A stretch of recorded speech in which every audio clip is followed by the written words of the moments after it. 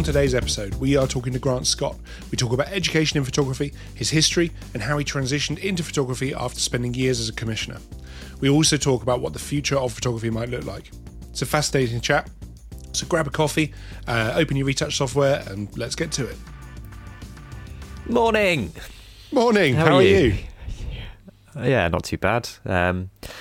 Sat in the shed, admiring the birds landing on the feeder outside at the moment. Oh, spring's here. Spring is here. Spring has sprung. You know what that means? We've had a few good days of weather recently, and it has made such a difference. Oh yeah, everyone's a lot happier. Yeah, everyone's out and about enjoying the sun. You know, you've got the lads who've already got their tops off. I'm like, lads, it's still 6.5 degrees. Like, just chill it out. Give it a couple of months. But yeah, no, it's lovely. The weather makes such a big difference. It has felt though like that was a particularly long winter, especially when me and you predominantly are location shooters. So it has felt like I have been shooting inside now for a long time. So glad to finally be out and about and kind of enjoying not having rain dripping through all the flashes. Well, it's nicer just to get those longer days where the light's nicer for longer, and you kind of it's interesting watching it move around in the house. For example, I try and shoot quite a bit with my kids, just like daily life, just grabbing snaps of them here and there. And as we get into kind of summer, the sun moves around to a particular position in the house where it comes through the windows like late in the evening, and it is so nice the way it bounces off the walls. And it's amazing when you start to pick up on those little things, like the way the light changes throughout the seasons in a particular place. But it's also helpful because it actually makes it interesting to take pictures rather than in the winter when it's just grey every single day. You just don't feel at all inspired. No, winter for me is all like just neutral. There's no like drama, or there might be a bit of sporadic light, but it is like, you know, when you're kind of like shooting out on location or you're waiting for it in the house or whatnot, you're like, oh, quick, it's here, go. Oh no, we've missed it. We've missed it. Yeah. We'll wait another 20 minutes for that cloud to pass. So, how have you been otherwise? How's your? I hear that your social media's had a bit of a change. Mate, I feel amazing. Like, actually, I feel like completely fantastic, and it's because I have stopped giving a shit about social media. I don't know. I decided about 2 or 3 weeks ago to remove the Instagram app from my phone. And so my productivity has gone through the roof, like honestly through the roof, and my happiness and enjoyment of life has also gone through the roof. But to be fair, I really should stop bouncing on that trampoline inside. So honestly, it's I think possibly one of the best things I've ever done is delete the app off my phone. I'm not doom scrolling anymore, and I'm not comparing myself to others. And I think we've talked about on the show that one of my favourite quotes is "Comparison is the thief of joy." Right? Or maybe we've talked about it. Have we already covered this? Well, we've talked about it before. I think it's an interesting thing, isn't it? Like I don't really spend much time on Instagram myself anyway. Like I don't find myself doom scrolling on Instagram. Twitter, on the other hand, I find is really dangerous for that, especially because I'm a bit of a news junkie. So I love kind of, reading up on what's going on and monitoring what's happening in Ukraine to some extent, and kind of being interested in that from a geeky war studies history kind of background. But you just get dragged into it, and it's bleak, to be honest. It's pretty bleak. World news tends to be pretty bleak. And of course, all of that stuff is about shouting, trying to make you angry, trying to make you kind of really like react to something. And, politics is like that now as well, isn't it? It's all about just trying to get your attention by making you angry and making you upset. And it's mad, really, especially with what's happened with Twitter, with Elon Musk. It's changed so much over the last couple of months. The algorithms changed, the way the stuff that shows up on your feed, some of the stuff that's there, it's just absolute nonsense. Some of the people that would have been booted off before are now back on. It's really changed the way, and it's interesting to know what that knock-on effect that has. Talking about Instagram, like the way that they changed the algorithm, what knock-on effect that has to the way that people engage with the actual social media app itself. Well, interesting you talk about mental health algorithms, side of right? With the algorithms, it's odd because so I've been posting. I kind of decided that I was going to take myself, delete the app, and then I was going to schedule loads of posts, right? So I scheduled 3 months worth of posts. So I've posted 3 times a week for 3 months, which you would assume would be rewarded by the social media network as they go, well, this guy is obviously being active on it. You know, regular content's coming to the platform. We will increase his engagement or anything. If anything, the engagement's dropped from about 400, 500 likes per shot to now I'm lucky if they get over 100. And as a result, I'm just like, all right, well, I'll go off and do jobs without it. You know, it would be fascinating to know what that change is, though, like why that's, whether or not that's because you're not, you know, spending time on your phone kind of uploading them, or whether or not, you know, are there ways that they penalise people, you know? And obviously the algorithm changes all the time, doesn't it? But I'm sure there are ways they're trying to manufacture, you know, users' behaviour. No, I'm sure there are ways that they're penalising you, you know, without being funny. I've scheduled 3 months of content, which means I haven't really been on the app, so they probably don't want to reward that sort of behaviour. At the same time, everything's been either small carousels, single posts, or I don't think I've put any video up, and obviously I know that they're kind of pushing that. So, you know, but then again, what it has done is I've just given up. I can't be bothered chasing the algorithm all the time. I can't be bothered. The thing I found with Instagram is actually, from a photographer's point of view, it's become a little bit... I don't find it somewhere that I want to go to get inspired as much anymore, because obviously they design it to work really well on your phone. But if you go to the desktop version, they don't want people using it so much on the desktop. They want people to engage with it on the phone. So they haven't kind of optimized it for desktop use. So when you look at images, they're still quite small on the screen, etc. And I kind of miss the days when people used to have Tumblr accounts, and you'd go on there and you would have, you know, these big images, and you would be able to scroll through and have a feed that was chronological, but also if you followed people who were producing really interesting stuff, it acted as this kind of visual feast that you were enjoying everything that you were looking at, and it was inspiring you, and you'd come off feeling energized. Whereas I find with Instagram, you go on and every third thing is an advert, or you know, some reel of some bellend somewhere doing something bellendy, and you're just like, this just makes me miserable with the world. Like, I'm not coming out of this feeling visually inspired.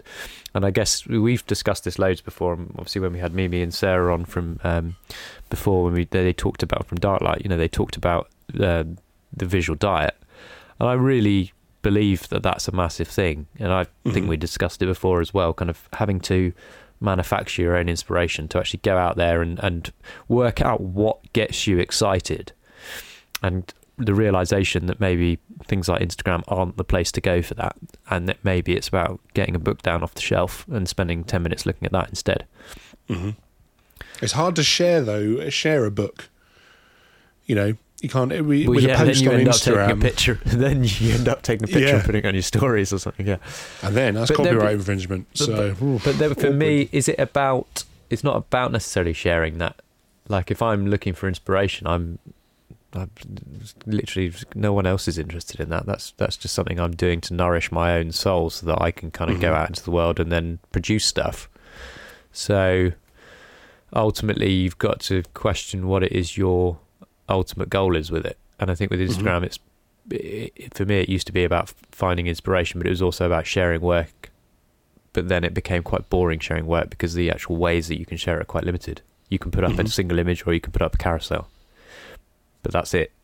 You know, it's not like you can play with the layouts or do anything particularly exciting. No, I was going to say, like, you know, remember MySpace, and you could create your own MySpace page, and there were people who would, you know, you'd send a design to these guys and they would cut it up, and you'd have all this amazing code that you could completely personalize this page, and it would be very much your part of that social media. I don't think there's a single one that's got that sort of personalization. Everyone just has the grids, you know, everyone has the same access. Yeah, well, we probably shouldn't talk too much about this, because there's a potential that in the next few episodes, we might have somebody on who's going to potentially have an antidote to this. So we'll leave that there. Well, what else has been going on? You've been selling a lot of stuff, Tom, I see. I have. Now, I'm not going to tell anyone why yet, but all will be revealed in a couple of episodes' time when I have... For the listener, he's quitting photography and becoming a can-can dancer in Saint-Tropez. Actually, Paris. I'm going to go work at the Moulin Rouge. That is a dream of mine. But I weirdly have only ever told one person that. Good to know. Good to know I can't trust them. No, I have been selling a lot of stuff. So I have of late been thinking a lot about my anxiety, and I have been feeling a lot about how various things make you feel. And I realised that part of the reason I was feeling quite stressed, or that I was starting to feel frustration with work, was maybe that I had a slight bit of, and I'm sure, as I'm sure we all do, a slight mild addiction to buying equipment. And I think it's fair to say, for anyone who's listened to this podcast for a while, that everyone's going, "Oh, mate, the penny's dropped. Thank God for that." But no, for me, it took a long time to realise. And what's happened is that I've decided to sell actually almost everything. Completely. You know, I've kind of joked in the past about the great simplification, but now this really has happened. I'm selling off actually almost everything. So I will have a camera bag, a digicase, and I will have 2 rollers that are identical with the same flashes in. So it doesn't matter, because I don't know if this is going to resonate with anyone, but especially for the people who own all their own equipment and then rent that out, I had a terrible loadout a few months ago where I had to load everything out from the house into the van. Sorry. I had to load everything out from the house into the van, and then we had to drive that. That took a good couple of hours to load everything in properly, and then we had to drive up to Manchester, and then had to unload everything because we weren't able to get secure parking for the van. So we had to unload everything valuable into the hotel, which meant that we all had to then get up an hour earlier than we would have done normally to then load everything back out into the van.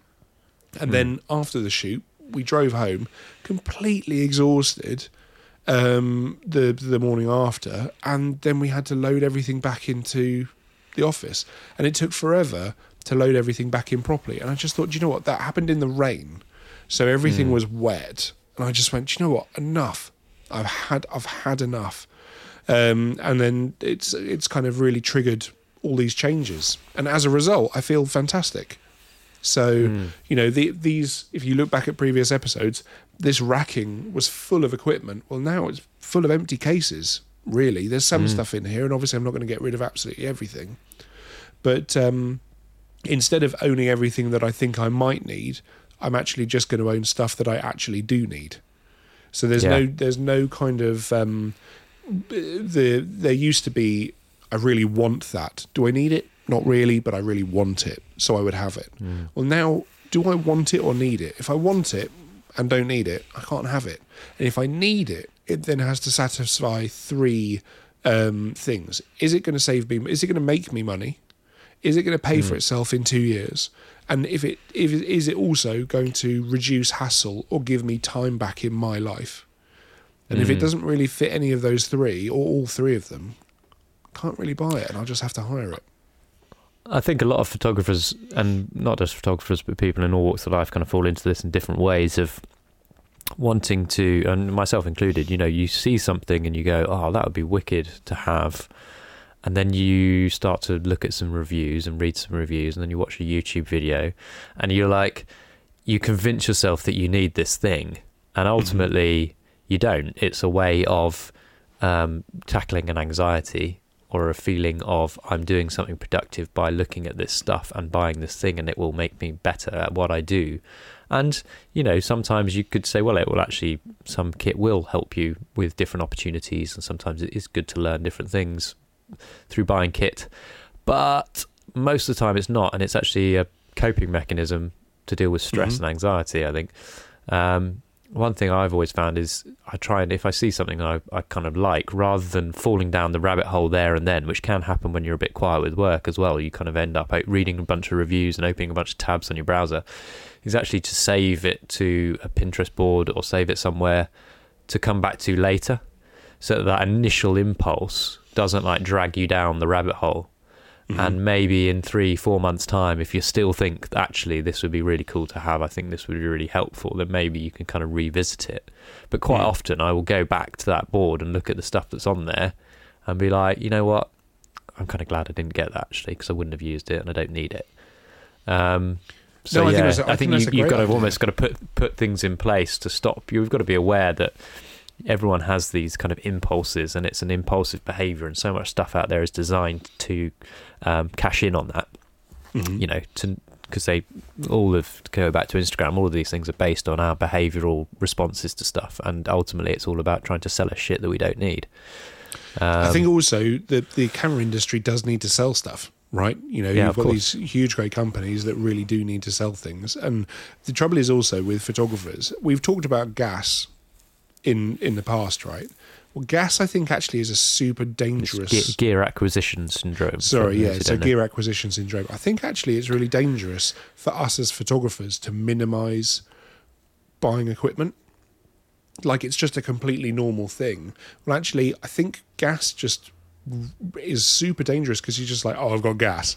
Well, you've just spent $8,000 that you did not need to spend, that you should have probably put into a pension, or you could have changed it into your investments or something. So you know, it's definitely for me minimised the impact of me buying large amounts of equipment in the past. Oh, it's just gas. You know, it's fine. Oh, I've got gear acquisition syndrome. Actually, no, you have a slight obsession with chasing that small dopamine hit you get from buying something nice, or buying something that you enjoy, or buying something that you think is going to improve you or your career. Well, actually, no, the trouble there is it's easy. It's easy for us as photographers to say, oh, I'll buy that bit of kit because that'll make me better. Well, it won't, actually, unless you learn how to use it. It won't make you better at all. And the chances are that it'll be a very, very incremental improvement. You know, we were talking just before we came on air. I've been offered a really good deal on a dream reflector, right? One of the big parabolic. It's a sentence you don't hear that often. No, exactly. Well, I've exactly. been offered a great deal on a dream reflector. But welcome to my world, right? I mean, this is the sort of conversation I have all the time. But I've been offered this great deal on it, and I've had now going, well, actually, will it make me money? No. Will it improve me? No.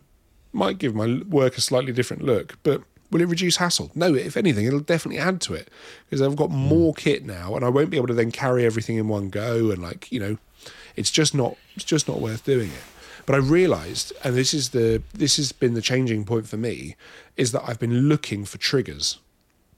And I've been now realising what it is that triggers me to look at buying or look into various bits of kit. Like, for example, I almost bought a self-calibrating monitor yesterday to use as a reference check versus my Apple XDR display. And you kind of go, no, it doesn't matter. It just don't. What are you doing? That's $2,500 that you do not need to spend. You don't have a big enough office to justify it, and it's only going to create more hassle. It won't make you any money, and it won't make you happy. What triggered that? What triggered it? Yeah. A phone call from ISO. Right. Okay. That's quite a big trigger. I had a phone call from the guys at ISO, and they were like, "Hey, Tom, want to speak to you because you spoke to someone called me to do some market research," and I basically went ballistic at them for various reasons. Not ballistic. Ballistic's a bit harsh. I kind of maybe gave them some ways that they could improve their products, and then it got passed up the chain. And then the guy up the chain called me. And he said, "Oh yeah, we don't really rate those Apple XDR displays." And in my head, I'm going, "Well, I do. I really like working on it. I really like it." And he goes, "Well, it's not calibrated." And I'm like, "Well, it kind of is, but I hear you." And then that's put that kind of like seed of doubt. And so I was just like, well, maybe I should get a self-calibrating ISO just to check it, Well, actually, sod it. It doesn't matter. If you're just editing on the one screen and it looks consistent across all MacBook Pros and all iPhones, well, that's good enough for me. I'm fine with that. Oh, yeah. 100%. But also, I don't have the space in the office to have another great massive ISO. I really don't. I just don't know. It was going to be here on a rolling stand, so I would have to roll it out of the way all the time. And I was just like, well, hang on a minute. This is ridiculous. Stop. So yeah, and also I noticed another set of triggers for me: mailing lists. Okay. I'd get like, hey Tom, it's our summer sale, it's our Easter sale, it's our winter sale, autumn sale, it's our 3rd of May sale, it's our 17th of April sale, you know, and they would be going through, I swear, my calendar and be like, oh, Tom's probably in the office today. We'll send him it's our 9:00 a.m. sale, you know. So I've unsubscribed from all of those, and now the gear has to, you know, any purchases have to be run through the checks, and it's been great. My bank balance has gone up, because I haven't been just buying gear willy-nilly. And it means also my stress level has dropped because I'm not having to work so hard to buy the kit, which I didn't really need. So it's great. It's great. So if this resonates with anyone, do honestly, those 3 checks and looking out for gear triggers and things that make you think that you know you're going to buy something, and don't minimise gas. It is not usual for photographers to own so much equipment. Social media is a killer for that as well, like especially Instagram, because you go on there and you see somebody with shooting in a particular way, you see it behind the scenes, or you see somebody with a particular camera bag, or you see something, and it's all about selling. I mean, that's why it's done so well as an app. It's designed to sell stuff to people, and you know, so much of what resonates and what they promote is things that are based in that realm. So yeah, it's a bit of a minefield, but I'm glad to hear you've kind of got on top of the triggers thing. I think that's definitely a valid point for everyone, is just figuring out what those triggers are for each person. One of my triggers is actually talking about equipment on the podcast, but I kind of wanted to bring it. Oh yeah, so guys, the podcast is going to take a very different angle now. I think people are most vulnerable to that. From what I've heard, people are most vulnerable to that kind of manipulation as well, late at night, which is why you should always kind of like, I have a bedtime mode on my phone, which comes into play around 9:45, I think, in the evening. And after that, I get no notifications until the morning. And it then means I just kind of tend to try and put my phone down as much as possible in the evening, because if you find yourself late at night kind of doom scrolling, that's when you're most vulnerable and most likely to convert into a sale, from what I've seen. Well, also it means that your brain is busy. So I've started doing the 3-2-1 rule, not for storage, because obviously that's very good, but the 3-2-1 for bedtime is actually very good. So you don't eat food 3 hours before bed, you don't drink fluids 2 hours before bed, and you don't go on your phone an hour before bed. Do you have trouble sleeping then? No, do you know what? I've always been quite a good, but I've basically just been on this journey in the past 2-3 months of just trying to improve in kind of a lot of different areas, and I've never been very good at being able to switch my brain off. I've always had quite a busy brain, so my head had hit the pillow, and I'd be like, right, that invoice, that probably is going to become overdue tomorrow. I need to chase that. Where's it gone? And then I'd be like, oh God. And then I'd have to get up and go down to the office and then do more work to then calm. And then when I was on my screens, when I was on Instagram and stuff, that is not helpful. Like that's stimulating your brain. And I'd see it behind the scenes of a photographer, and I'd be like, oh, I definitely need a massive molar beauty dish.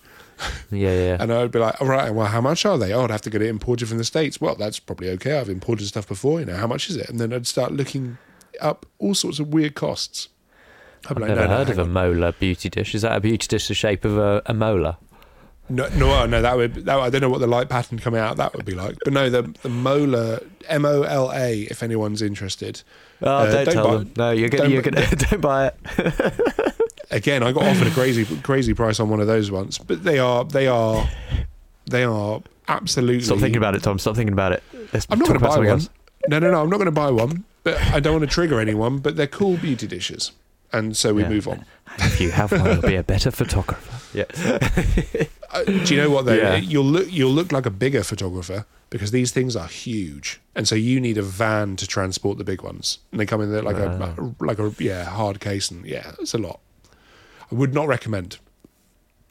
So, but honestly, it's been. I hope that's maybe resonated with a couple of people. And if it hasn't, well, you now know what I've been dealing with. So, but if it feels much better to have way less equipment, my anxiety's through the floor. I'm not buying anything anymore. And it's just nice. Till next week. No, honestly, I think tune in next week, listeners, and hear what Tom's bought. No, honestly, but Greg, here you go. There's a trigger, right? And so for me, I'm like, nah, that's cool. Like, I'm not going to buy anything. Don't need it. Well, I mean, when we come off air, I'm going to quiz you about a certain thing that I've been looking to buy, so I'm just as guilty of it and just as vulnerable to it. But I think it's good. It's good that you've kind of identified that. But I think we should not keep our listeners too much longer because we're running into 25 minutes, and we have a fantastic guest this week. We do. So we have this week we have Grant Scott on the podcast, and it's a really interesting episode because Grant's a fantastic thinker. As ever, please do check out the show notes because everything that we talk about is going to be down below. If you're watching on YouTube, there's links below, and if you're listening on the podcast, you can go to either the website or wherever you get your podcasts, and you should be able to find the show notes. Please subscribe if you haven't done so yet on YouTube because it does make a massive difference to us. It doesn't cost you anything. We post links here, there and everywhere. So please just follow a link and subscribe because it really does help out the show. But if you do want to pay something, we're on Patreon. So patreon.com/exposed negative, or you can PayPal us single donations if you fancy just buying us a beer or a molar beauty dish. If you're feeling very generous, but without much ado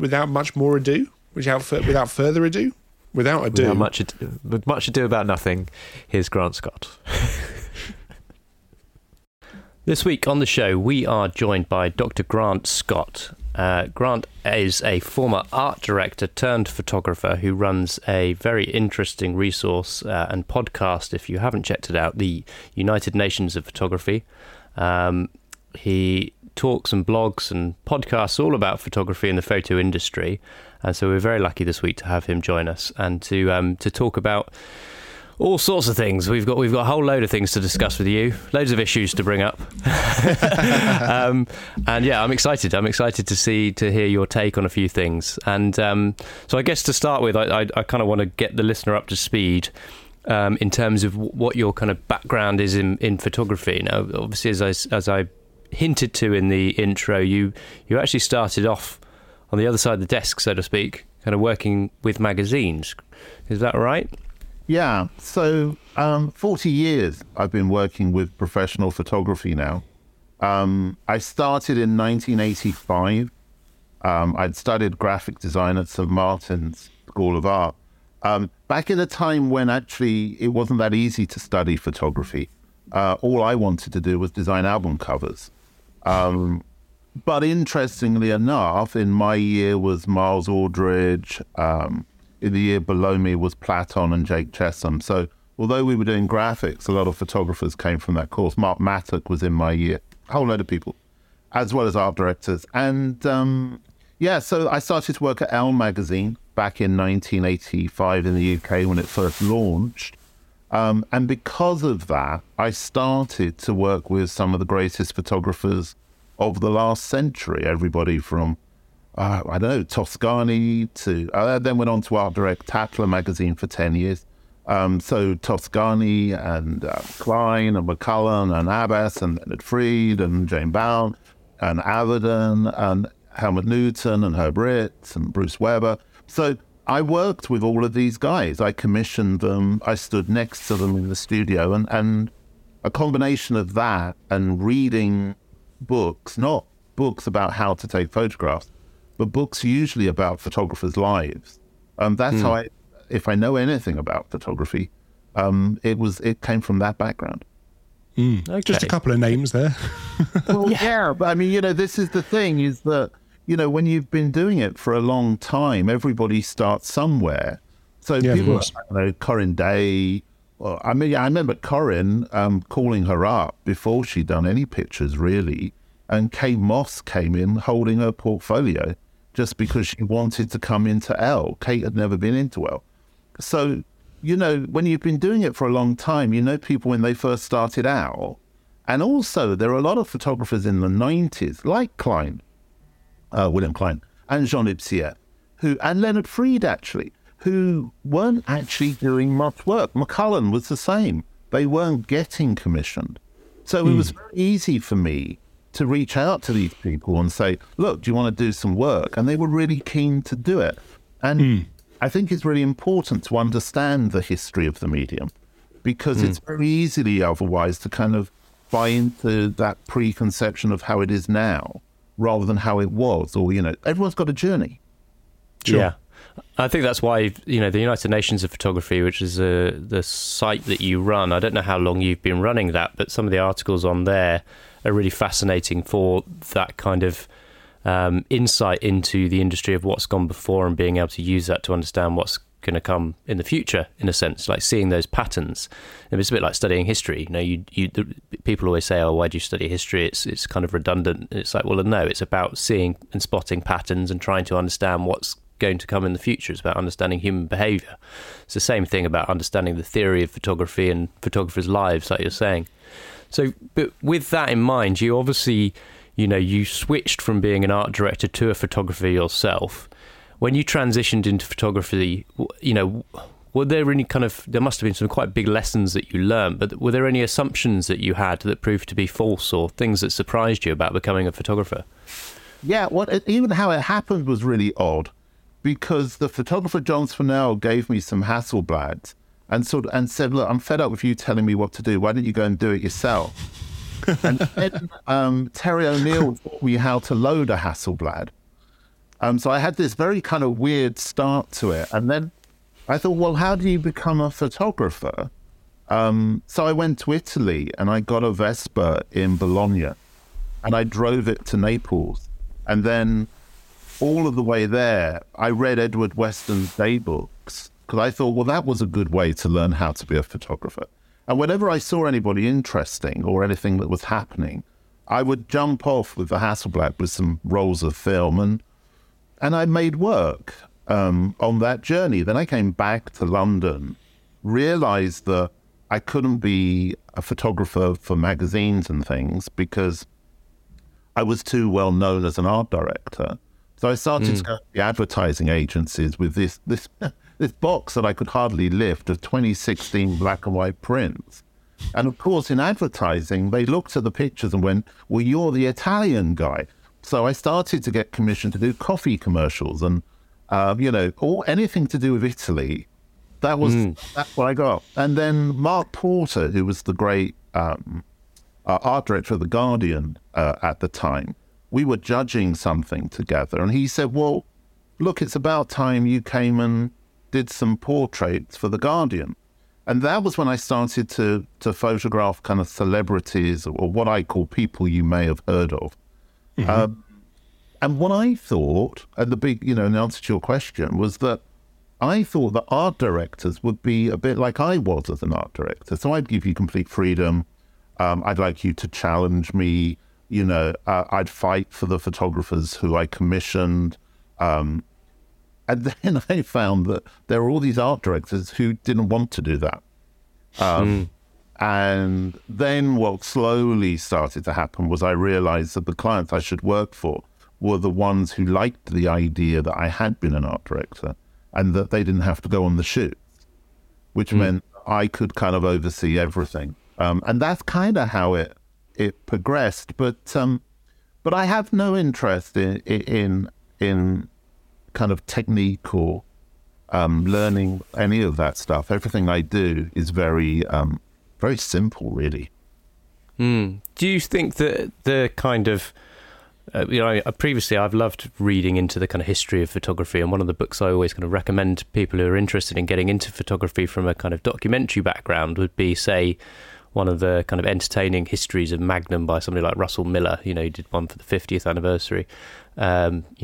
20, 25 years ago, however long ago that was now. But the idea of reading these stories and the romantic notions that you get from that can be quite wistful, but I also think it can be quite a good motivator in the sense of understanding that there are multiple ways of becoming a photographer and being a photographer and behaving as a photographer. Sometimes, you know, if you're not aware of that, you don't understand what's possible. And actually reading, you know, an autobiography, a biography of a photographer is a nice way to say, oh, okay, that's another way of thinking about that I never would have perceived myself. Do you find that that's... Yeah, sorry to interrupt. Yeah, absolutely. I mean, I'm obsessed with history. You know, that's what I'm obsessed with. I'm interested in meeting people. I'm interested in conversation, and I'm interested in listening and learning. And the camera just happens to be something that I use to document those meetings. And I think that too often photographers feel as if they need to label themselves and give themselves, I am a portrait photographer, I am a documentary photographer, I am a street photographer. I don't understand what any of those labels mean, to be honest. To me, they're completely fake. You know, we're just photographers. We make images and we tell stories. And history is about stories. A lot of the time, I guess, there's a pressure on photographers when you have kind of portfolio meetings or whatever, and people really want to pigeonhole you as a photographer, and you quite often get asked, but what is it what is it you shoot? Like, you've got to define your role, you know, especially if you work in the advertising world. You're constantly being told, don't do everything. You need to be kind of create a niche and focus on that, because people want to know, okay, you're the car guy or girl, you know, you're the person who does this. Sorry, Tom, are you going to jump in?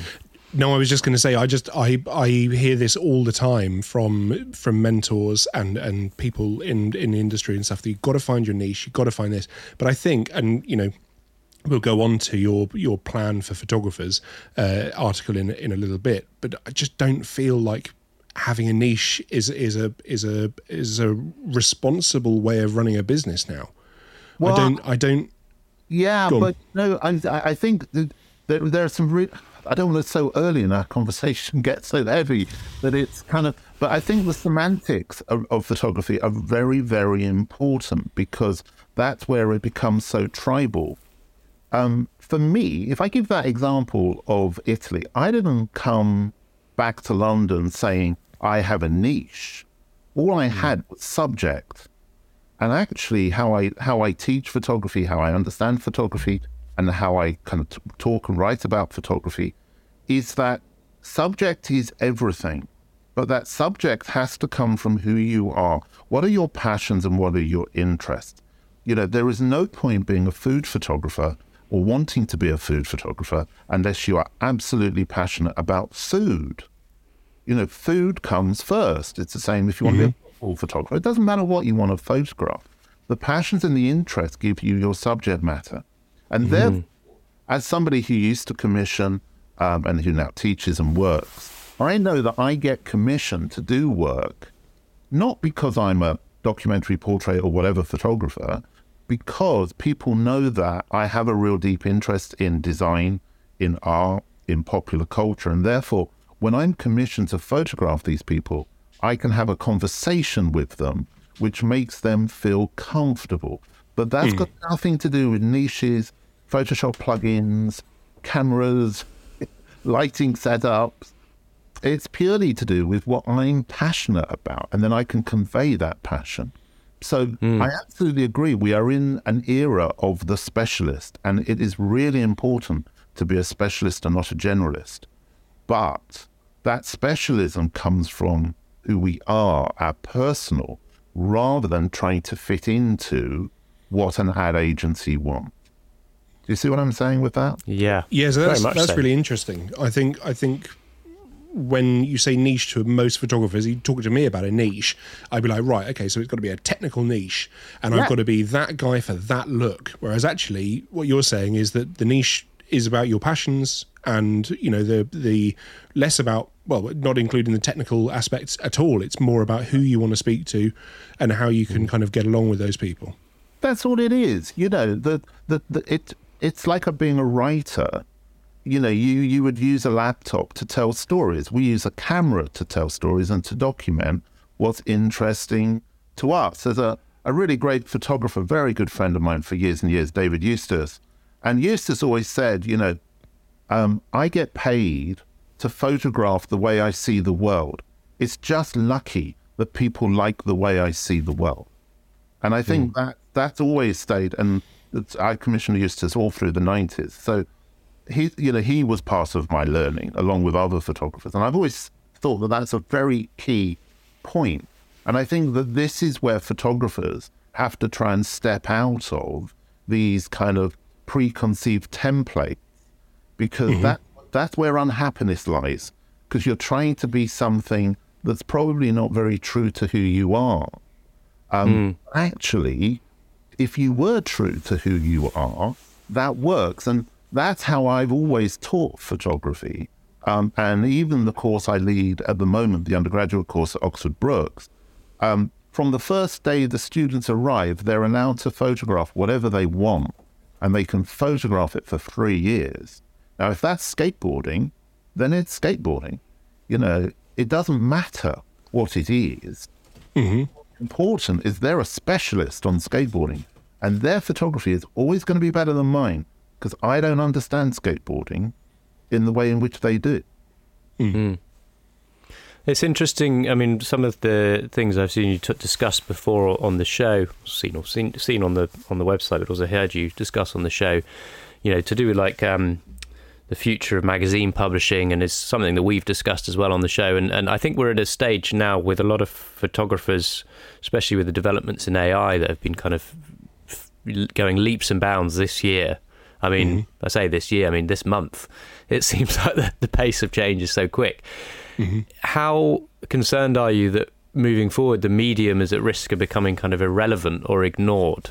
There was an interesting point that you wrote which I really resonated, which was you don't want to go down with the wreckage, but you also don't want to jump onto the wrong lifeboat. And I thought that was a great quote, because that's something I can totally relate to at the moment, is you know that there's a big change coming, but I think a lot of photographers are looking around going, oh crap, which lifeboat do I need to get on? How do I adapt and remain relevant and remain employable, and not get left behind, but at the same time hedging your bets that you're not going off on a random tangent that isn't actually the future of, you know. I think you need to stay true to yourself. You know, don't be too easily swayed by others. You know, I think what's interesting is a lot of the AI stuff I'm seeing at the moment, and I had a whole conversation with Jonas Bennigsen on our Christmas episode of the Photographic Life podcast, where he spoke about all of his work with AI.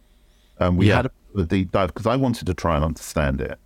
A lot of the work I'm seeing at the moment is documentary photography. Oh, look, I can recreate Bruce Davidson. I can recreate Gary Winogrand. I can recreate. I was like, okay, fine. Early days of digital art, you know, it's like the Athena poster for those of a certain age, you know. It's as bad as a Genesis album cover, you know. It's this kind of complete thing. But the reality of where photography always is that it's never been more relevant today than it has been in the past, because every decision we make in our lives is informed by photography. What we wear, what we eat, where we live, what we drive, how we vote. You know, photography has become this incredibly powerful global language. Now, will some people, and I've spoken to a number of people about this with the metaverse and this recreation and the combining of gaming into photography, is that going to happen? Yeah, it is. But is it going to become the dominant? Well, no, because there's always going to be a need for photography as people perceive it as a documentation of something that always actually exists. Will it be as big as it's grown? Probably not. But is it too big now? Absolutely. There are too many people who think they can earn a living from photography. You know, many people saying I'm a photographer. And if a lot of those people drop out, that's absolutely fine, because that's the natural pace of things. But they may move into digital art, they may move into AI, they may move into different areas. And I embrace all of that. I don't have a problem with any of it. I do think that's kind of one interesting aspect of AI is I do wonder how much it will take the excitement out of photography for a lot of people, in the sense of, you know, when you look at like a street, you know, I know we talked earlier on the top of the show about kind of the labels, but if you look at somebody who spends a lot of their time doing street photography, there's a real kind of drive for them to capture something in the same way that somebody who's interested in fishing is prepared to stand on a bank for hours on end for the joy of catching that fish. You know, they go out and they walk the streets for hours and hours in order to capture one single moment that really speaks to them. And I do think that actually the ability to sit behind your keyboard and type in, I mean, I saw a picture that someone produced the other day. It was Boris Johnson in a kind of film noir kind of walking down, and it reminded me of the famous James Dean New York street portraits, you know, that oh god, his name escapes me now. Dennis Stock, yeah, and he shot those. And I kind of wonder if for a lot of people who are not fully passionate about it but kind of semi-interested, the fact that they can just sit behind their computer and put that in and come up with a very creative, very interesting looking picture will actually stop them from then going out and shooting, which then means that maybe less people will be drawn to shooting and taking pictures themselves. Therefore, naturally, the amount of people who are interested in photography per se, in the purest form of it, will perhaps decrease, because there will be these other easier creative outlets. You know, it's like... But that's not a bad thing, though, is it? No. I'm saying maybe that will allow the industry, which is bloated, as you're saying, to actually come back to a more manageable level, because it will sort the people who are really, truly passionate about it from the people who just have a creative itch. And for them, photography was an incredibly democratic, easy thing to get into, which it wasn't 50 years ago. You know, you would have become a draftsman or you would have been an illustrator because actually the materials are cheaper and easier. Whereas now, picking up a digital camera, picking up your phone... is incredibly accessible to a lot of people, and it allows them to express themselves creatively. And that's what humans generally are trying. A lot of humans are trying to find that kind of creative outlet, and they will go to the easiest method of producing that. And if that becomes AI, then that means there'll be less people potentially pursuing photography as a career. Yeah, maybe. Yeah. I mean, I'm cool with all of that, but I have to say, I looked at the AI platforms the other day that everyone's using, and I didn't get past the homepage. You know, and why was that? It just all looks too confusing to me. Like life's too short. Yeah, I do think you maybe have to have a certain level of, and there is a certain level of skill. I know there'll be some people listening who are like, no, but there is a certain level of skill when it comes to using these prompts. You know, the order of which things are affected, and the kind of the little kind of ones you put on the end and stuff like that. So it's relatively easy if it's you learning are a language. Kind of tech, yeah, 100%. But if you're tech orientated. Well, but if you're not tech orientated, yes, I can totally understand why suddenly kind of having to put in a prompt on a Discord channel suddenly becomes really complex. Well, and what's Discord, etc., etc. Yeah, I mean, that's quite an interesting aspect of it, because ultimately photography is a form of language, right? It's a visual language that people use to communicate an idea. And so AI and writing prompts is another form of language, really, isn't it? It's about kind of understanding how to put in the prompts to get the type of image you're after. That's just another form of communication, but it's actually incredibly separate to photography. It just happens that the medium or the end result is visual. Yeah, but so in every other aspect, it's... Yeah, but it takes a huge, you know, you can only recreate an image like Gary Winogrand if you know about Gary Winogrand. You can only recreate a Bruce Davison if you know about Bruce Davison. And then you've got to go back to that original work. You've got to look at it. You've got to dissect it. You've got to analyze it if you want to recreate it. But I think the interesting thing at the moment is that everybody's getting super overexcited about this idea. But I don't know if you're aware of the work of Frank Ockenfels III. And Frank is a great photographer. Someone we'd love to get on the show, actually, because I'm a big fan of his. Oh, Frank. Well, I used to commission Frank all through the 90s. We did a lot of work together. And then, of course, he now does the LA stuff, and he does every Hollywood poster you see is Frank's. But what's Yeah. great about Frank is on his website, he says, okay, this is the picture I took against green screen, and here is the poster. And he shows Yes. you. And there is no correlation between what Frank photographed and what that poster became. It became an illustration, a painting, a piece of poster art.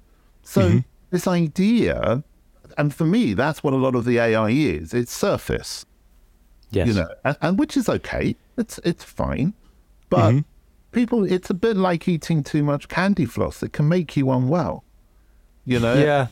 And if it's The that... thing with Frank, Sorry, go on. the other interesting aspect, I guess, of Frank's work is that ultimately he uses that access that he gets to be shooting on these weird and wonderful, kind of Frankenstein film cameras that he creates, and then he produces his scrapbook books and his scrapbook work, which is more in the art world, really.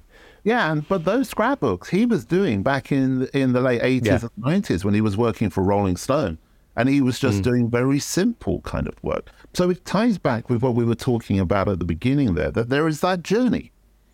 There is that, I remember Frank way back, Okay, you can see that progression to where he is now. So that informs his work. So I as I said, I just don't freak out about anything, really. I always use the metaphor of jazz, which I don't know very much about. But what I do know is that Dixieland jazz was supposed to be jazz. And then they didn't like it. It wasn't jazz if it didn't have a banjo. And then suddenly it was modern jazz. And it's like, oh, it can't be this. And then it became freeform jazz. And then every kind of element of jazz, every time it evolved or mutated, people would say, but that's not jazz, And I think photography is So it become like acid jazz or something. Yeah, exactly. And I think photography is very similar to that. People are constantly clinging on to their jazz. And it's like, I find that slightly worrying because ultimately, if you speak to someone who's really into jazz, they, it's like a whole nother world that you become unaware of. And it almost feels quite like there's a walled garden, so to speak. And the idea that photography already suffers from that to some extent. If you talk to film purists or analog purists or whatever, that sense of, well, that's not proper photography. Yeah. There's a kind of snobbishness in the medium already. But yeah, I can totally see the connections there. I mean, that's a very good analogy. I'd not thought about it like that before. Well, I think it's interesting because again, if I go back to the course that I wrote, that I lead and I wrote. We don't teach any darkroom photography. My question is, well, why would I? I don't need to teach darkroom practice or analog photography to teach somebody how to see or how to work with light. I don't need to. There are other ways now. It would be a bit like going on to study music and I've got my electric guitar and the guy there says, yeah, but first of all, you've got to learn the mandolin. I'd be like, well, why? I want to plug in. It's like, well, no. So I think that, photography would benefit from just relaxing a bit and, and just letting things develop and stay true to yourself and watch what's going on, but just pick up on the things that feel right to you. Don't feel you've got to do things. I think now would be a great time to reference. There's a article on your website that says, "Has anyone seen the new plan for photographers?" Right. So we talk about nerves and we talk about people calming down and photography in general is calming down. On the flip side, playing devil's advocate, you say traditionally there was obviously a fairly succinct career path. That not everyone, but most people would follow. You would assist, you would then slog, you would then get commissioned, and you would then go off and do it for as long as possible. Now there isn't a plan. Everyone seems to be doing kind of all sorts and kind of whatever, and that plan doesn't really seem to kind of hold true to this day. So if people are trying to calm down, there's I don't feel like there's ever been so much anxiety, never been so much uncertainty. There's never been so much of a kind of, where's photography going to go? You know, we always had a bit more of a, even though we were self-employed, so that obviously inherently has a level of risk. It feels like today, right now, we've never had so much we've never had so much uncertainty. You're absolutely right, and I probably, one of the things I write most about and I talk most about is this kind of fluid situation. I mean, I always end my podcast at the end by just saying take care, you know, because I think it started off with a kind of an arm around the shoulder, because I thought, well, I think people need this, an arm around you know. I think exact same reason we started this.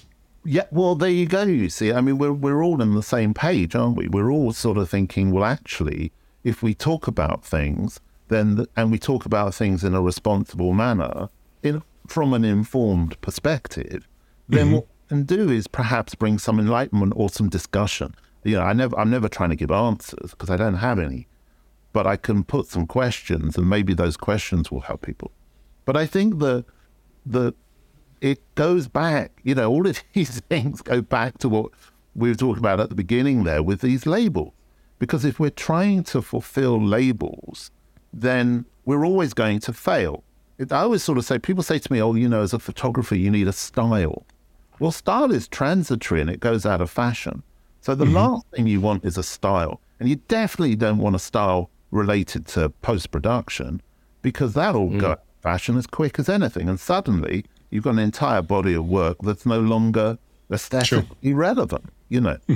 So I think that where I'm talking about calming down is not putting the pressure on yourself to have to be this thing that maybe you think a photographer is, whatever that may be. And it's perfectly okay nowadays to have more than one job, to work in different fields, to work on multiple platforms, to embrace different areas of work. Whereas in the past, you were a photographer, you know, and if you were working in contemporary art practice, you might be a teacher and a photographer, and you'd use the college dark rooms to do your film and processing, and you'd use that to fund your personal work. But it's all moved on, you know, and so we're not in the 1980s anymore. We're not in the 1990s. You know, we're in a position where we have, I mean, I grew up in the world of punk in London, on the King's Road pretty much, through the 70s and early 80s.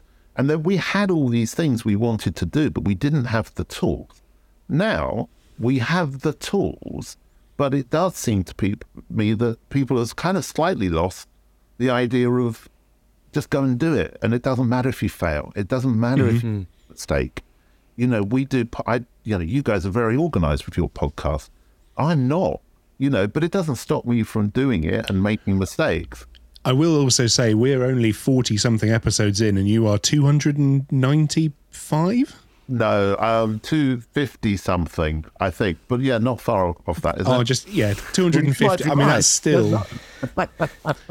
From one podcaster to another, that's an amazing milestone. You should be super proud, because if people don't realise the level of work and effort you have put in to secure 250 guests and then do the interviews is unbelievable.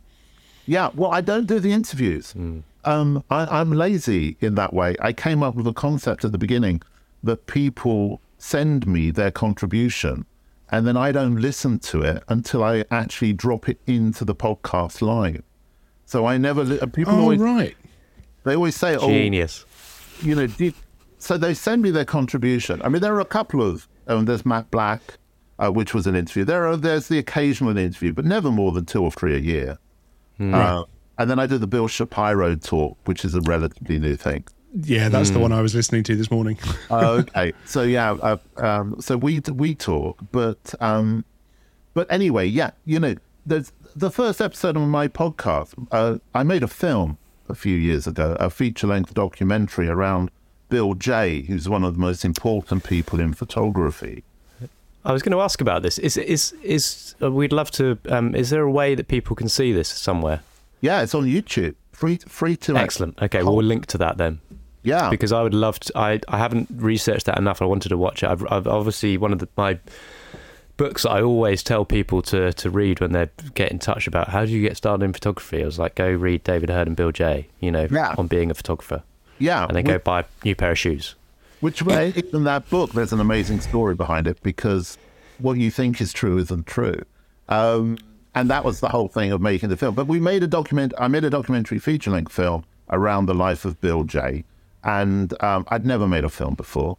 I didn't know who he was. I didn't have a clue. We didn't have any money. We made the whole film for about 500 quid. But I phoned up a friend of mine and just said, look, there's this guy called Bill Jay. People keep saying that I'm Bill Jay. I think I better look into who this guy is. And there went 4 years of research into Bill Jay as we made the film. But Tim, who I made the film with, who'd also never made a feature-length film before, but he had the cameras because he makes short films. The first episode of my podcast, he rang me up and he said, you do realise you're talking into the wrong side of the microphone, don't you? And I was like, yeah. To be fair, that sounds like something Tom would say to me. I wonder why the birds were so loud. So if you go back to episode 1, you hear a man in a shed talking into the wrong side of a microphone. Screaming into a mic. Well, That's very punk, though. That's it. Anyway, sort of slightly getting off that, but yeah, there you go. No, that's great. I'm definitely going to link to that and check that out because, having done the documentary, I don't want to give us any spoilers on what you discovered in the documentary, but give us a takeaway from that. What did you discover about Bill Jay in terms of the lessons that that are relevant to photography practice? Oh, everything. But also, what I learned more about anything is the importance of people in other people's lives. If anybody listens to this and thinks, oh yeah, that was interesting, that's great. And Bill did it through his whole life. The reason we gave the film away on YouTube at the end is because that was in his spirit. So we had screenings all around the world. It was originally screened at the Martin Parr Foundation down in Bristol because Martin's in it. Brian Griffin, Daniel Meadows, Homer Sykes, Alex Webb. I can't remember who else now, but there's a whole load of people in the film. And yeah, I think watch the film. That's all I would say. It's a roller coaster of a ride. And even if you've got no interest in photography, I guarantee at the end, everybody cries because of what happened at the end of the film. So it's an emotion. Oh, wow. It's on YouTube. Okay, I'm gonna go brilliant. check that out. We'll link. I mean, it in the show obviously, notes. having done years of this, what photography means to you. What are some of the best responses you've heard, or is there a pattern that emerges from all the answers you've received over the episodes? Because for those who don't know, one of the premise of the United Nations of Photography is you ask photographers, working photographers, and I guess people in the photographic practice what photography means to them, and it's quite an open-ended question. You must have some pretty interesting responses over the years. Yeah, I mean, I should say that the podcast is called A Photographic Life. So that's, if you want to find the podcast, it's called A Photographic Life. It's by the UN of Photo. Do you know what's so incredible is how in 200 odd, and I can't remember how many, but 200 odd episodes, no, I don't think anybody's ever mentioned a camera. And we've had people talking recently, Landry Major, an American photographer, talked about the secret life she discovered about her father through photography. And, oh my gosh, Daniel Meadows did a fantastic The 10 Rules of Being a Photographer, of which one of them was whatever you do not refer to yourself as an artist. And that caused a lot of trouble, and I quite liked that. But invariably, people talk about the themes of memory, of life. People have spoken about issues with terminal illnesses. It sounds really dull or downbeat, but it isn't. It's really heartfelt. And I'm hugely thankful to the contributors because they have to answer the question in less than 5 minutes. The rule, although some go a little bit over. And some are way under. But it really is themes of life, themes of memory, of narrative, of connection. And also what is amazing is how many of them say, my father did give me a camera at this age, or this person, I can't remember his name now, but there's a great photographer in Australia, and he said, I went into a bookshop as a child, and somebody gave me Don McCullum's, I can't remember which book it was, but one of his war books. And that changed my life. So there are and that's what connects with the Bill J film, because the Bill J film at the beginning, something happens. When I was talking to people about Bill, they would always say, why was he like he was? And then I found a piece of film footage in an archive in San Diego that had never been seen. And he tells you why on that. Wow. He explains it. And something happened to him as a child which shaped his whole life going forward. And so often that is the case in the contributions. And I think that's the case in all of our lives. There was a skateboarder you had on recently, his name escapes me, who talked about how photography was his way of fitting in, like it allowed him to be in social situations without necessarily having to contribute. He had an excuse to be there and to witness for somebody who was quite introverted. And that personally spoke quite a lot to me, and how my early days in photography was that the camera allowed me to be somewhere that I shouldn't necessarily be, and allowed me access to hang out with people in a certain way. And it gave me an excuse not to have to then be the centre of attention, something to hide behind. And that has led to the practice that I now have, which is very observed, documentary kind of driven photography, in that, at least stylistically.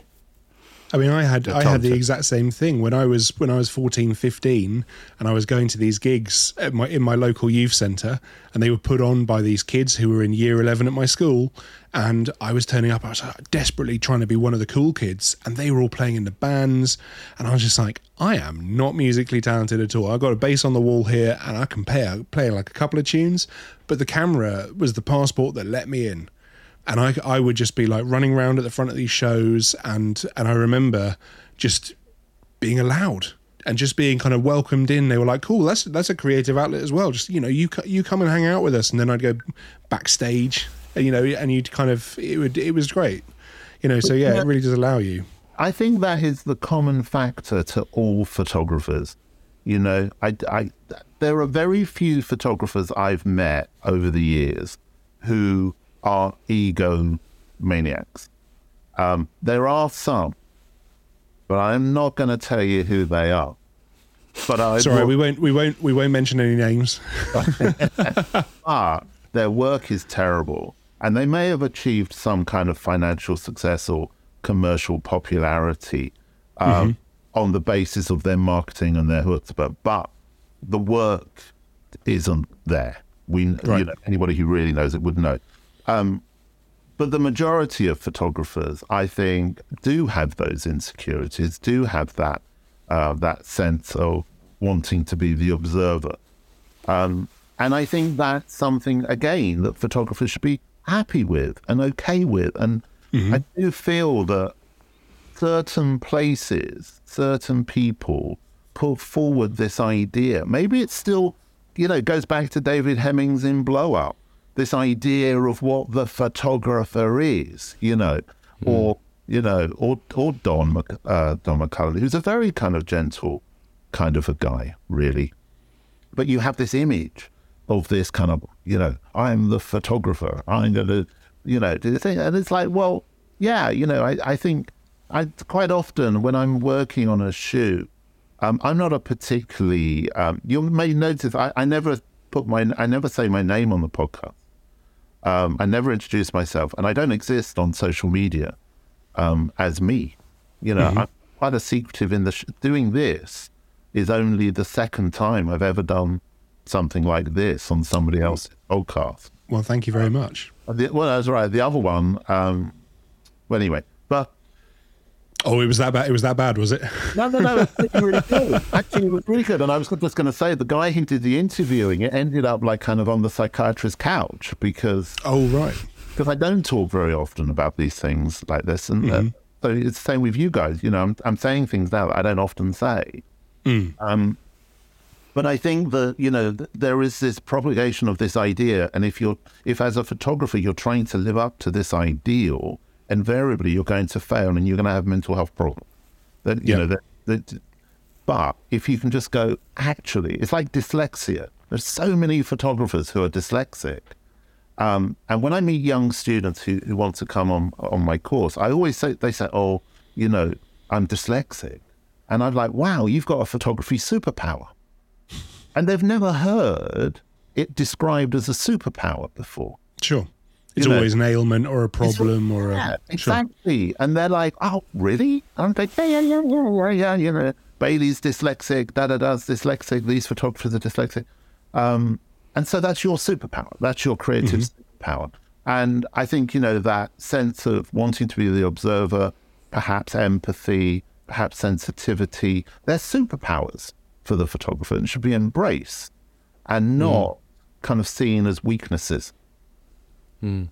Yeah, I think so. Can I go back to the photographers being kind of like the famous, like all-powerful kind of the people in the room? Well, In my previous life, in a different season of my life, I was a music photographer, toured the world with bands, and so I've seen firsthand what fame can do to people.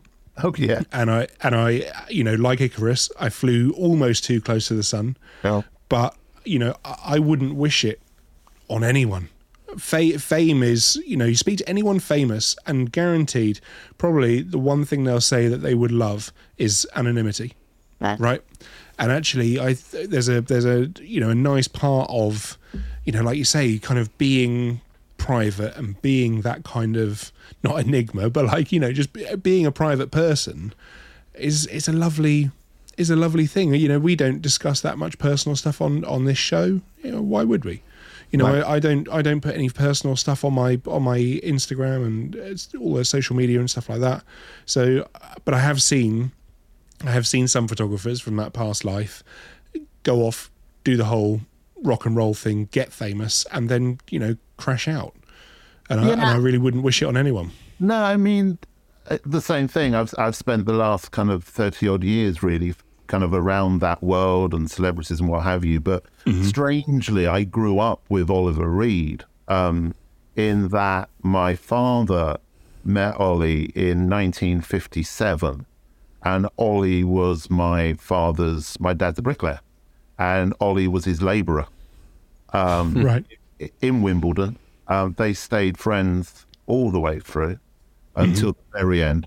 And so I grew up in that world and that environment with Ollie in our house for parties as a kid and everybody else, all those other 60s film celebrities, you know. And so I saw that, you know, and I thought that was all quite normal. So by the time I got to doing it as a job, I wasn't fazed by it. But I always recognized that I was observing. I didn't want that life, although also, you know, I came a little close at times. Yeah, I wouldn't wish it on most people. No. It's be careful what you wish for, I think would go down quite well with a lot of people. Yeah. I mean, it's especially prevalent with social media. You know, everyone's forever posting up pictures of their best life and an unattainable life that doesn't actually really exist. So unless you are that ultra high level celebrity, but you know, I yesterday did a very big move for me. I deleted Instagram. Wow. Okay. Not the page itself. Yeah. I will still post to it. I understand the value that it brings to my business and the creative outlet, all of that. But I've deleted the app from my phone, and so stories now go online through the web, and I don't have to sit and doom scroll and see what other photographers are up to or anything like that. And I've woken up today with a far clearer head, with almost no worries in the world. I mean, I have a bit of a cough, as you can see, but like, you know, other than that, I feel great for doing it. So I feel that the pressure of social media and stuff is we've never had so much pressure on us from a work point of view, but then also from a social point of view, that we have to be these people. Well, actually, you know, I'm going to be, like you say earlier, true to yourself. I don't want to be famous. I don't want to be posting everything online. I'll put up what I'm happy with. Right. And then I'll move on. Yeah. An interesting point there, actually, because obviously, Grant, you recently had this with Twitter, didn't you? You you had a bit of a drama there, right? Yeah. Well, I had 27,000 followers 1 minute, and then I had none the next because the account was hacked. Did you tweet Elon? I don't know what happened, but what I did, I'd been running it since 2010, I think, something like that, a long time, and it was really useful for me. But it got hacked. I couldn't get back into it for some reason. Twitter no longer has any support services. So everyone they said to email, there was no one there. So I just, okay, I had Photo Life Pod instead of at you in a photo. I had that sitting there anyway. Because I tend to, I have lots of URLs and bits and pieces in case I need them. Sure. And so I just moved over to Photo Life Pod. I lost the 27,000 followers and I now have 500 odd. And it was a bit of a relief, to be honest, because with 27,000, I felt as if I had to kind of meet their requirements. I write a couple of articles a week. I do a podcast a week. I work as a commissioned photographer. I'm head of a photography course at Oxford Brookes. So, I had all these things, and then suddenly it was a release. And so now it didn't affect anything. All of the traffic to everything I do is just the same as it is and continues to grow without it. But so I do think these things are very useful. But you've got to, again, it goes back to this same thing. Only do what you feel comfortable with. Don't feel that you have to do these things in a certain way. Just engage with them in the way. I think you have to engage with them. I think it's really important to engage with them. But do it in your own way. Yep, 100%. I think there's a lot of anxiety with photographers with every time there's a new platform, the number of people that have told me, oh, you need to be on TikTok. And it's something I've refused to get involved in because it's like the last thing I need is another social media platform. Another app, yeah. Well, I'm on Mastodon, I'm on Vero, I'm on Post, I'm on Substack, and I'm on TikTok, but I've never posted anything. My daughter keeps trying to get me to do dance routines for TikTok, which I keep refusing to do. But yeah, I'm on them. It doesn't take any time. But it's as much as anything. I go on them to protect. I get the tag to make sure that no one else can take the tag. And I've done that with TikTok. But I guess it's interesting to see, that there's always going to be these changes with technology and they will obviously have these impacts on photography. And that's something I wanted to talk about. But I realised an area that I hadn't discussed with you that I'd been meaning to bring up was obviously, your position as a photographic educator with the the course that you head up. What do you think in terms of the photographic education for the next generation of visual people? You've got this new online MA that I understand that you're launching. Yeah. What's different about that than the kind of current things that are out there? What are your lessons that you've put into that to create something that will actually be meaningful and useful for students in the visual world? Well, I think it starts for me with the undergraduate course. So prior to this course that I run, Oxford Brookes University, which is in Oxford in the UK, had never had a photography course. So this was a brand new photography course and photography for the university. It's been running now for 4 years. So the premise was if I'm gonna do this thing, it needs to have a USP. It has to be different. The premise of that is that students can photograph whatever they want from the first moment they arrive.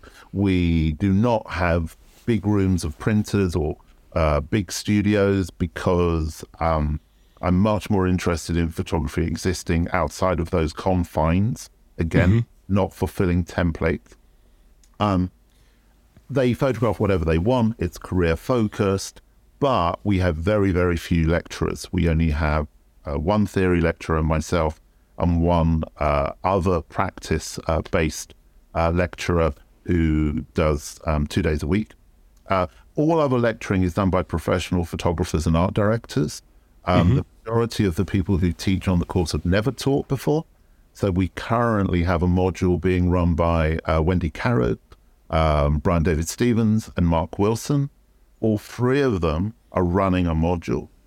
Tom Pearson is running another module. Fiona Hayes, creative director for Condé Nast, is running another module. Now, these are not academics or lecturers. So that premise is completely different. And when I started to talk to people about what I was going to do, academics said, well, it'll never work. And everybody in the industry said, well, why wouldn't you teach any other way?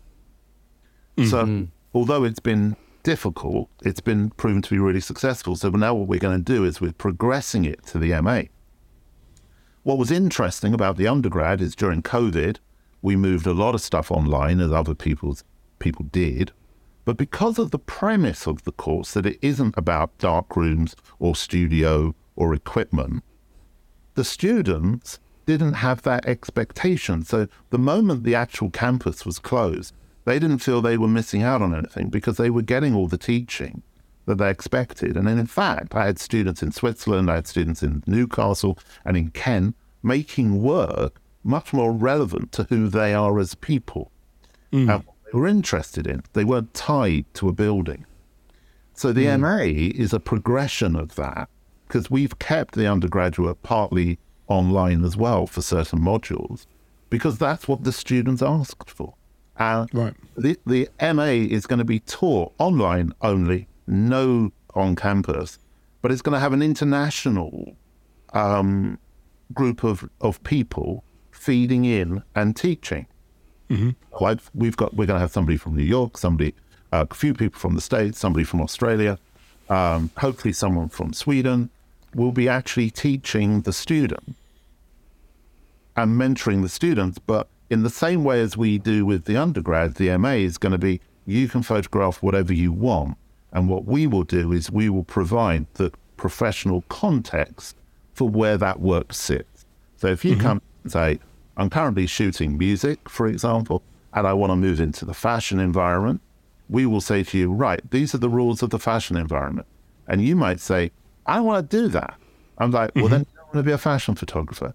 Because, as you know, in music, there are rules. In fashion, there are rules. So what we aim to be is very, very honest, and we want to ensure that the students get what they want out of it. So I think it'll be very different. It launches September 2024. Cool. Okay. And if people want to find out more about that, they can go onto the Oxford Brookes website. Not at the minute, because you've got a bit of a scoop. I'm still in the process of having the whole thing completed. It won't actually go up onto the website until September. But if you email me through the United Nations of Photography.com website, then I get back to everybody. I mean, we've already got 37 people who are interested in doing it. And they're all working, experienced photographers. So it's very interesting, that idea that we were talking about what is the new platform, what's the new template, how do you work? I've been putting this out on the podcast as to what we do, and people have been going, yeah, actually, that's what I need to learn about. What's the capacity for you guys to do? You say you've got 37 interested. I mean, it is online only. Could you just keep going and see how many people... Well, it's a very scary... I was in a meeting a couple of weeks ago and they said, how many? And I said, well, it could be hundreds. And I was like, well, actually, it can't be hundreds. And it's a bit like the undergraduate course. We have a limit of 30 students. There are a lot of courses out there which are much, much bigger. But we have a limit of 30 because that's how we can deliver a really bespoke learning experience for the students. So, it's a very good question, and in answer it, I don't know. Cool, interesting. I wish I did. Great. Well, if you've seen the first time running it, you can see how it goes. Yeah, you know, it's gonna be suck it and see, really. Well, I mean, we could probably talk for hours and hours and hours. I know I could. I've got loads more I want to ask you, but we do have to wrap it up. And we always end the show by asking our guests two questions. One of which is, well, basically to set the scene. You're on your desert island. What are you going to take as your photo book, and what are you going to take as your camera? Right. Okay. Okay. Well, the camera bit is easy because I don't have any emotional attachment to any camera. And so I'll take my phone because that's kind of useful and it's all I need. Photo book. Do you know, I would probably take the first photo book that I ever had. That was a book that came out, I think, in 1973, and it's called The Best of Life. And it was a compilation of photographs by all the great photographers that appeared in Life magazine up until 73. And I remember when I was at art school on my foundation, I made an entire book of kind of using the photographs in it to make work that was connected to song lyrics. So even at that point, I was pretty kind of formed as to what I was going to end up doing. So yeah, I would take my smartphone and I'll take The Best of Life. Nice. Amazing. So if Good people want choice. to find out, more about you, where can they find you online? UnitedNationsOfPhotography.com is kind of the mothership for all the articles and so forth. I think it's been going for about 8 or 9 years, something like that. I'm not sure, I lose track. So that's where all the articles are and where the podcasts get put up. We are on Twitter at PhotoLifePod. We're on Instagram at PhotoLifePod. And you can get the Photographic Life podcast wherever you get your podcast. It's on Spotify and everywhere else as usual. Perfect. And so, yeah, there's 200 odd to listen to. Amazing. Brilliant. Well, we really appreciate you taking the time to come on today. And thank you so much for your wisdom and insights. Well, thank you. And thank you so much for inviting me. I've really enjoyed it. And I think you're right. We probably could, and I do have a tendency to not stop talking, but we could probably talk for ages. But thank you very much. Really appreciate it. And good luck with all you guys are doing as well. Thank you. Appreciate it. Thank you very much for listening to the latest episode of the Exposed Negative podcast. If you'd like to support the show, you can do that by heading to our Patreon or doing one-offs. The details are on the website, and the Patreon is patreon.com/exposed negative. We'd love it if you subscribe to our YouTube channel, which is youtube.com/@exposed negative. And obviously, we're on Instagram, which is xnegative. If you want to follow us personally, mine is tombarnes.com on Instagram. And the website. And then Greg's is at Greg Fennell, and that's Funnell. So, thank you very much for taking the time to listen, and hopefully you enjoy the next one.